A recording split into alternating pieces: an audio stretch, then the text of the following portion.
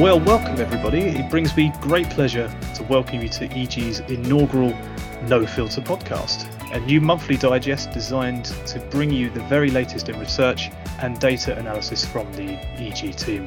This podcast series will be sharing with you what we've been working on and what we've noticed in the market across the sectors. I'm James Child, I'm Head of Retail and Industrial Research, and I'm pleased to say that I'm joined today by my colleague Graham Schoen, EG's very own Head of Office and Workspace Research. Graham, hello, are you out there? Hello. I realise that the no filter name might need a tiny bit of explaining, because like the no filter thing sounds like we're sort of political heavyweights about to go on a show like on Fox News with Bill O'Reilly or something. But yeah, I mean, hopefully it is kind of unfettered kind of thoughts about the market. But it's also got a nice kind of Excel connotations as well. Turn the filter off, show us all the information. That's right. Yeah, illuminate the way forward. So I think over the next 10, 15, 20 minutes or so, what we're going to do is chat through Graham's latest research, which is an in-depth statistical analysis of third spaces.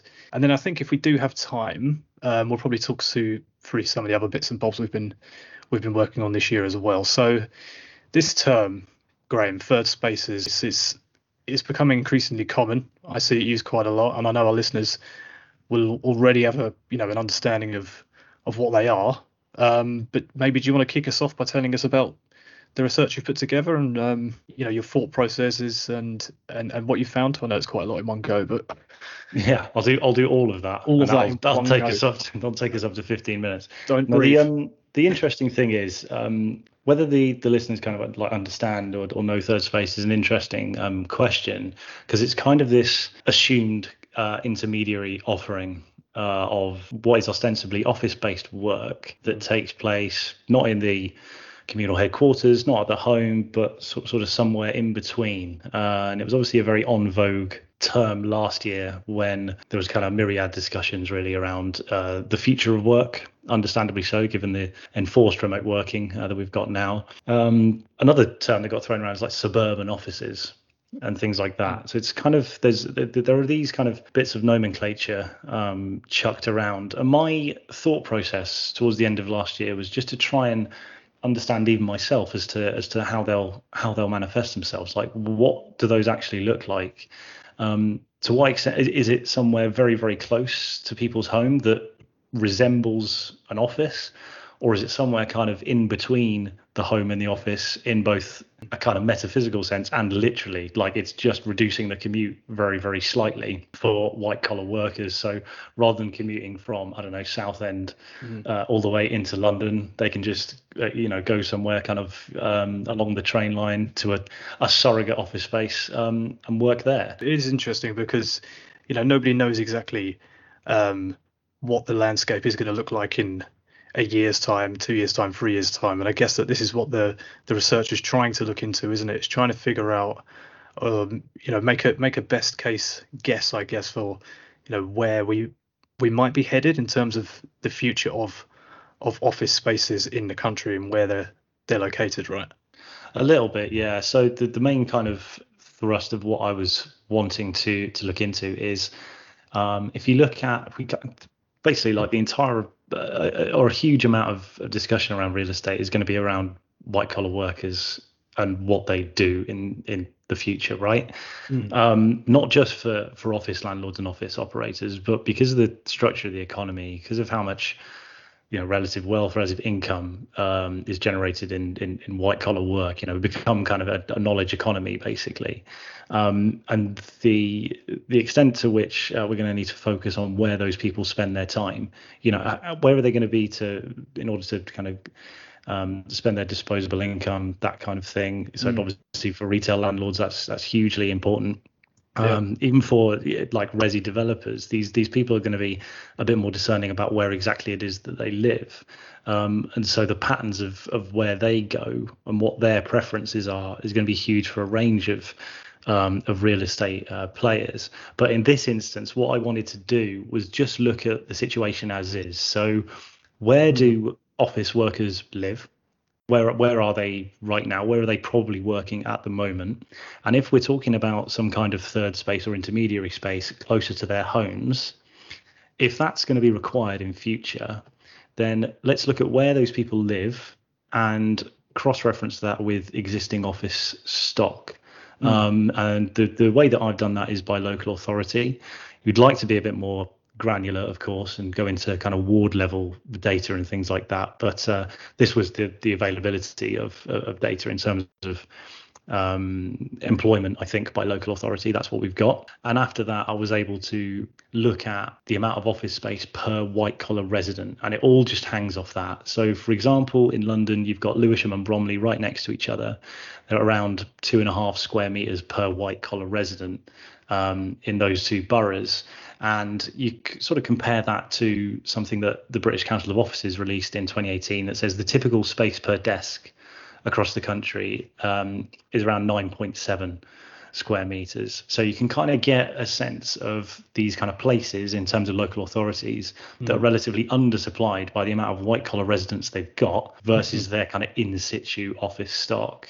And if these suburban spaces or these intermediary offices are going to kind of take off in a measurable way as we kind of evolve the future of work, you can kind of get an idea of little clusters across the country of where that's likely to take place. And before I did any of the calculations and things like that, as you probably said to me at the time, you're like, well, why don't you just draw a ring around city centres in the country that are the primary office markets, if you like. I think I probably did say that. Yeah, and just go from there. Those are going to be them. And I was like, well, I did think that, but I wanted to just kind of pour through the data and just see what actually comes out of it. Yeah. See if there are any kind of surprising ones.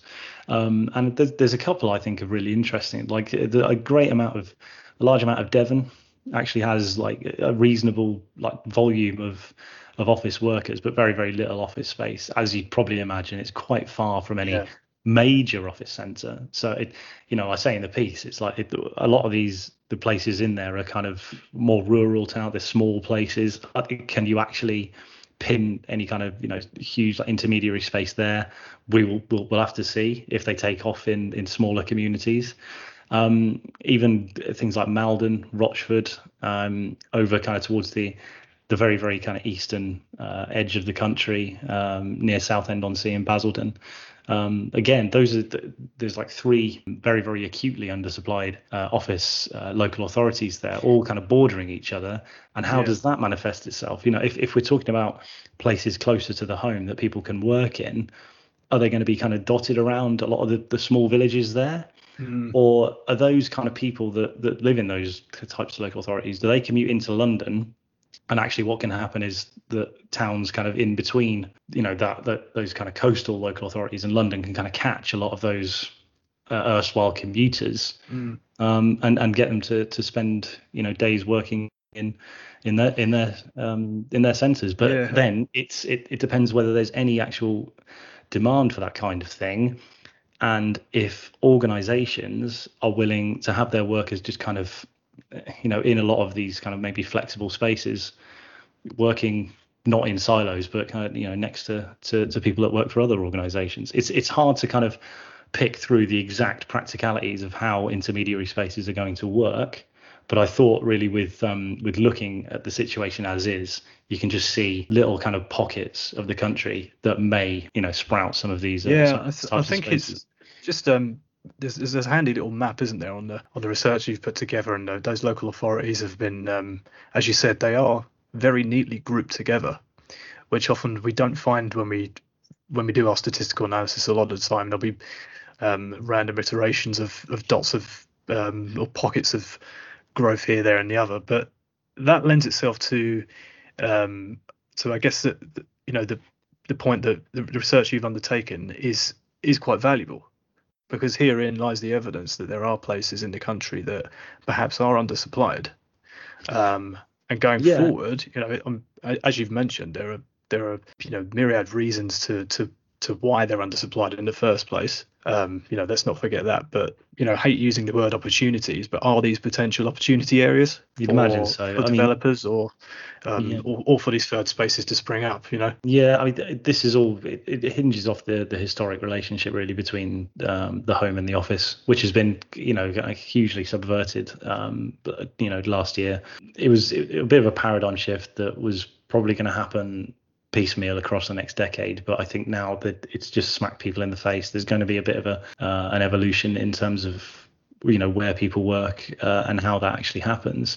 I mean, the third spaces thing was basically a 2020 phenomenon, to my mind anyway. I'm happy to be corrected on that, but this is something that only kind of really reared its head when we were forced as a kind of industry, as a sector, to really think about where white collar work can be undertaken. And then for the property sector, what infrastructure should we provide to actually support and enable that? And evidentially, within certain pockets of the country, there just isn't the requisite office space to support an in situ resident white collar population. Now, whether or not it's within these local authorities that this kind of boom in new provision of a variety of different workspaces happens, or if it's just kind of next to them, places like the one in the northwest, actually, that I looked at. That's kind of an interesting one. It's West Lancashire and Chorley, and just the way that those areas kind of sit, they're just kind of bordered by a load of other small towns like Wigan, St Helens. They're also undersupplied, mainly because obviously they sit between Liverpool and Manchester. There's not been a historic need in those kind of areas for any significant office development.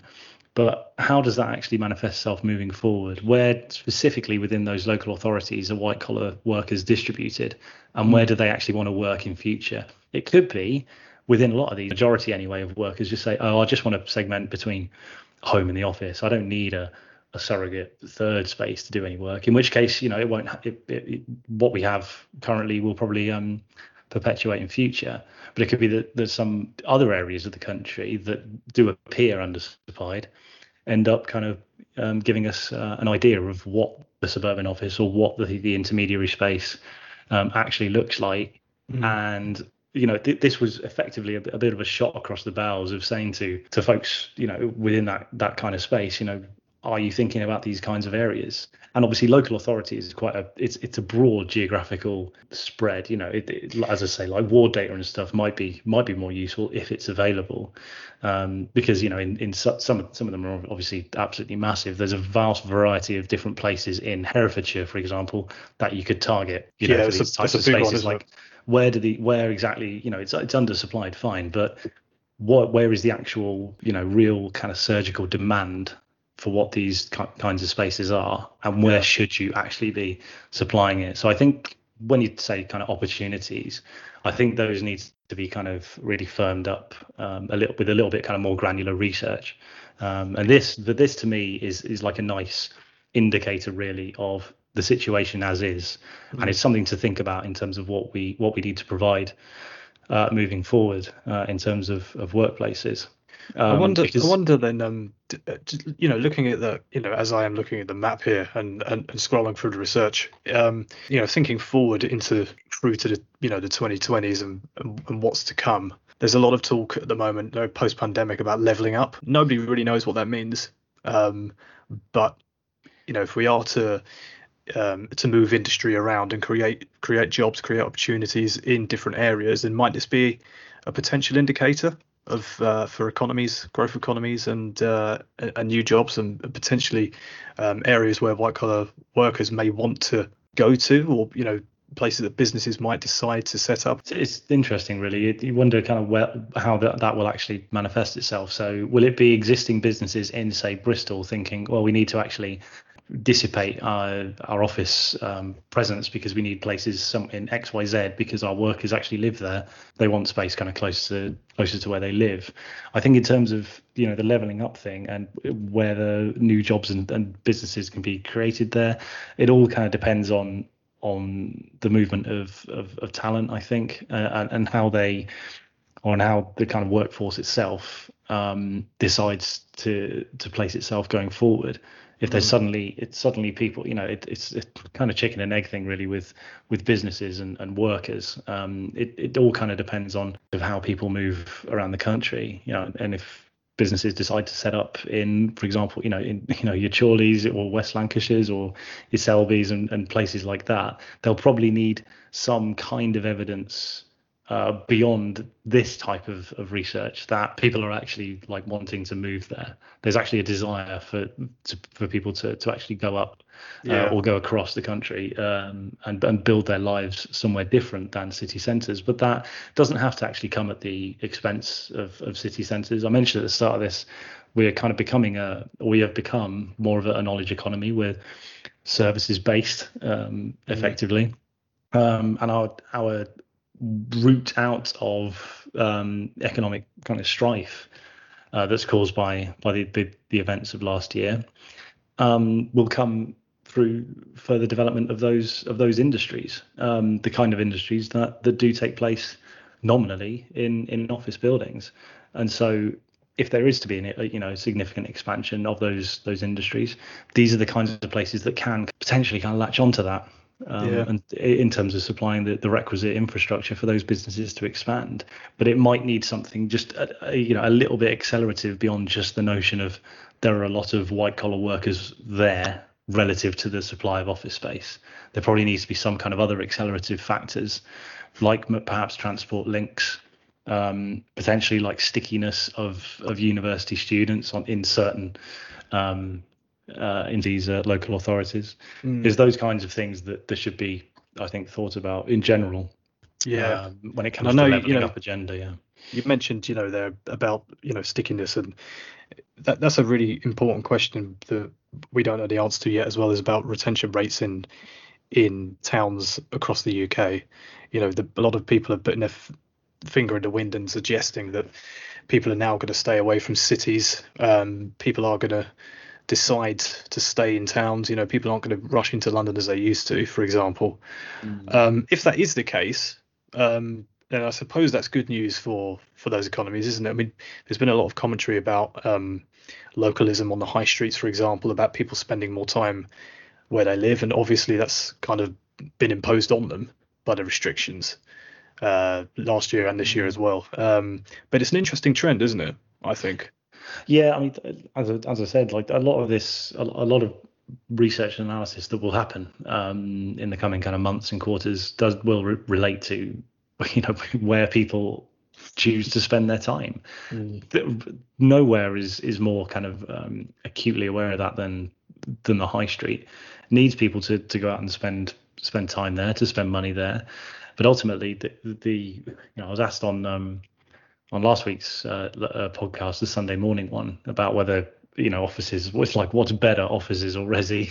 It's a kind of tongue-in-cheek question, but ultimately you kind of think about it moving forward, and the home is so, it's just so permanent, right? We do so much more from our houses now. We can shop here, we're able to work here now, so the appeal of where people want to live is going to be massive, and particularly people with money. With not to be kind of vulgar about it, but you're more likely to have money if you're working in office-based industries by and large, and all of that kind of stuff, all the localism, all the kind of dwell time analysis, all the kind of extrapolations of where people spend X% of their week, how much footfall has been recovered from like pre-pandemic levels. It all kind of feeds into this notion around cities and towns, and it's almost like this almost zero-sum game, I guess. If people aren't spending their time in cities, then towns might benefit, and that's kind of that plays into the leveling up agenda and why people in London are so I guess kind of twitchy about that, because the very notion of it makes it sound like they need to kind of suppress the appeal and the prosperity of London in order to raise everywhere else up. And really, it doesn't necessarily have to be like that. It is kind of interesting figuring out what exactly is going to happen in terms of office supply moving forward. I mean, I think you were on a call this week looking at repurposing shopping centres, right? And one of the topics, one of the potential things that came up was flexible office space. Now that in itself is quite interesting, because you'd think that this might feed into what I've done with this analysis, in that some of these local authorities are maybe going to have, they could have shopping centres within them that are no longer fit for purpose. Do they just switch over to office space? But also, in amongst all of that is the analysis looking at London and the key regional office markets, and the supply rates going up there. So there's already, there's already kind of some vacant or a bit more vacant space as of now than there was 12 months ago. So this is an interesting kind of crux, really, in terms of leveling up and where things are going to happen. There's already the space in kind of key office markets that may get repurposed or changed into some kind of flexible offering. And then we're thinking about shopping centres doing that as well, in maybe more kind of less urbanized areas or less built up areas. There's only so much there's maybe only so much repurposing that we can do into office supply.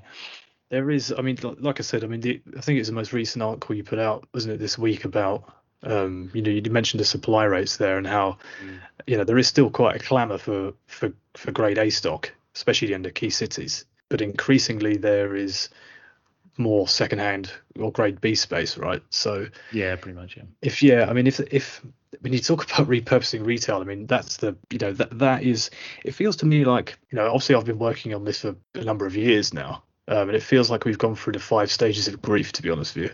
Yeah. It feels like we've gone through, anger on that, with the high street, and now all of a sudden in 2021 it's acceptance, and now everybody's talking about, there is too much space on the high street. There are a load of empty shops. What do we need to do with it? So it's taken some time, but I think that the conversation has now turned to, oh God. There are so many empty stores. What on earth are we going to do with them? Which it's a massive question, and there's tons of good research out there, and there's loads of good ideas. But I think a lot of it is going to come down to affordability and collaboration between public and private on this. As always. With every sector in real estate. The term high street gets used a lot, and it's actually a very vague term for what most people define as shops, isn't it?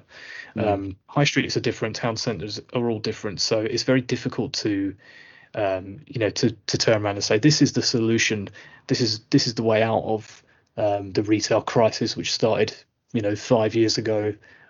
This is how we fix it. It's difficult. I think, I'm wondering if this thread of discourse around changing shopping centres into flex offices, which like I say, I've only seen a couple of times, like in passing. But that, I think ultimately I've seen other stuff that says like convert shops into homes, and to me that always seems like, well, we've got a structural oversupply of retail. We know we're undersupplied in terms of new build.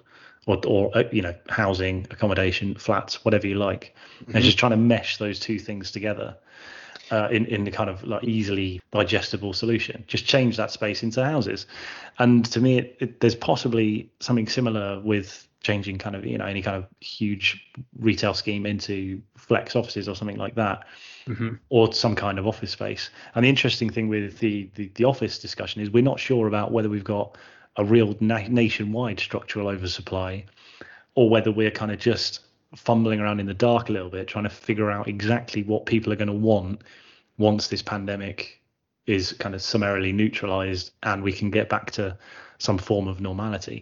I think that's basically what's happening. Again, well, there's also offices that we can maybe use, and also that means the kind of added benefit of what shopping centres were for anyway, which is getting feet on the ground into town centres during the day. That's what all of, like I say, all the discussion is around. Basically, it's like where are these white collar workers going to be, and can we get them into our town centre? We've got this retail thing, doesn't quite work, but we know that around here there's a few Well, there are a lot of office workers that are just at home during the day. Could we offer them something else? Yeah, it's almost like we've gone back to the drawing board with real estate, isn't it, this year? Because nobody's quite sure how much office space we have or need. Same with retail. I mean, it's almost like if you had a blank canvas, you'd probably build something completely different, wouldn't you? A completely different model of urbanized living. And it's interesting you mentioned about the shops to homes, and that's something I've looked at as well this year, and it's a bit of a concern for me, to be honest with you. It's not something I can get on board with. I definitely think, firstly, yes, there's too much retail space. Fine. Secondly, yes, we need to build more homes, but the two don't run congruent with each other. Just because we can doesn't mean we should. No, I think, and you don't have to be a genius to think about, do you really want to live on a high street, in between a hairdresser's and a bookies? Maybe you do. I don't, and a lot of other people don't either. But a good analogy, I think, for to really represent this is if you imagine, quote unquote, the high street as a set of piano keys.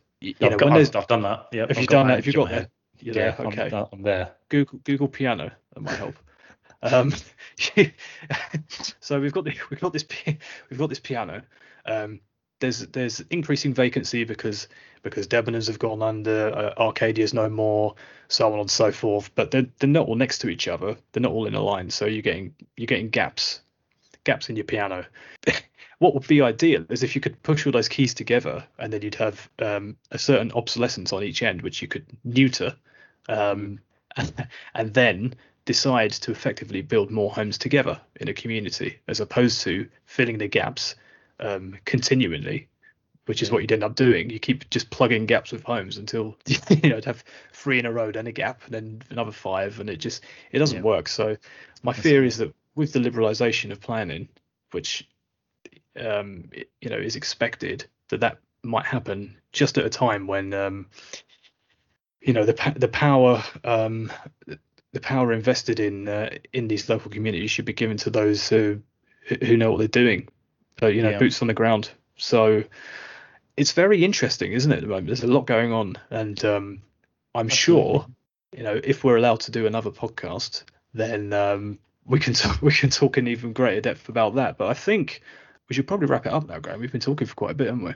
We have, yeah. Like beginning with a kind of new kind of third spaces chat, and we've moved into active asset management of town centres, which I know a lot of people will probably agree with or disagree with. We'll see. We'll see what response we get to that. We'll pick it up next time in our second edition of No Filter. If you are interested in any of the research we've discussed, do get in touch with Graham or I. I'll broadcast his home address and number all over the internet, so you can get in touch with him. Or go to egi.co.uk/news for all of the latest data, news and analysis from the rest of the brilliant EG team. Until then, thanks for listening, and goodbye. Goodbye.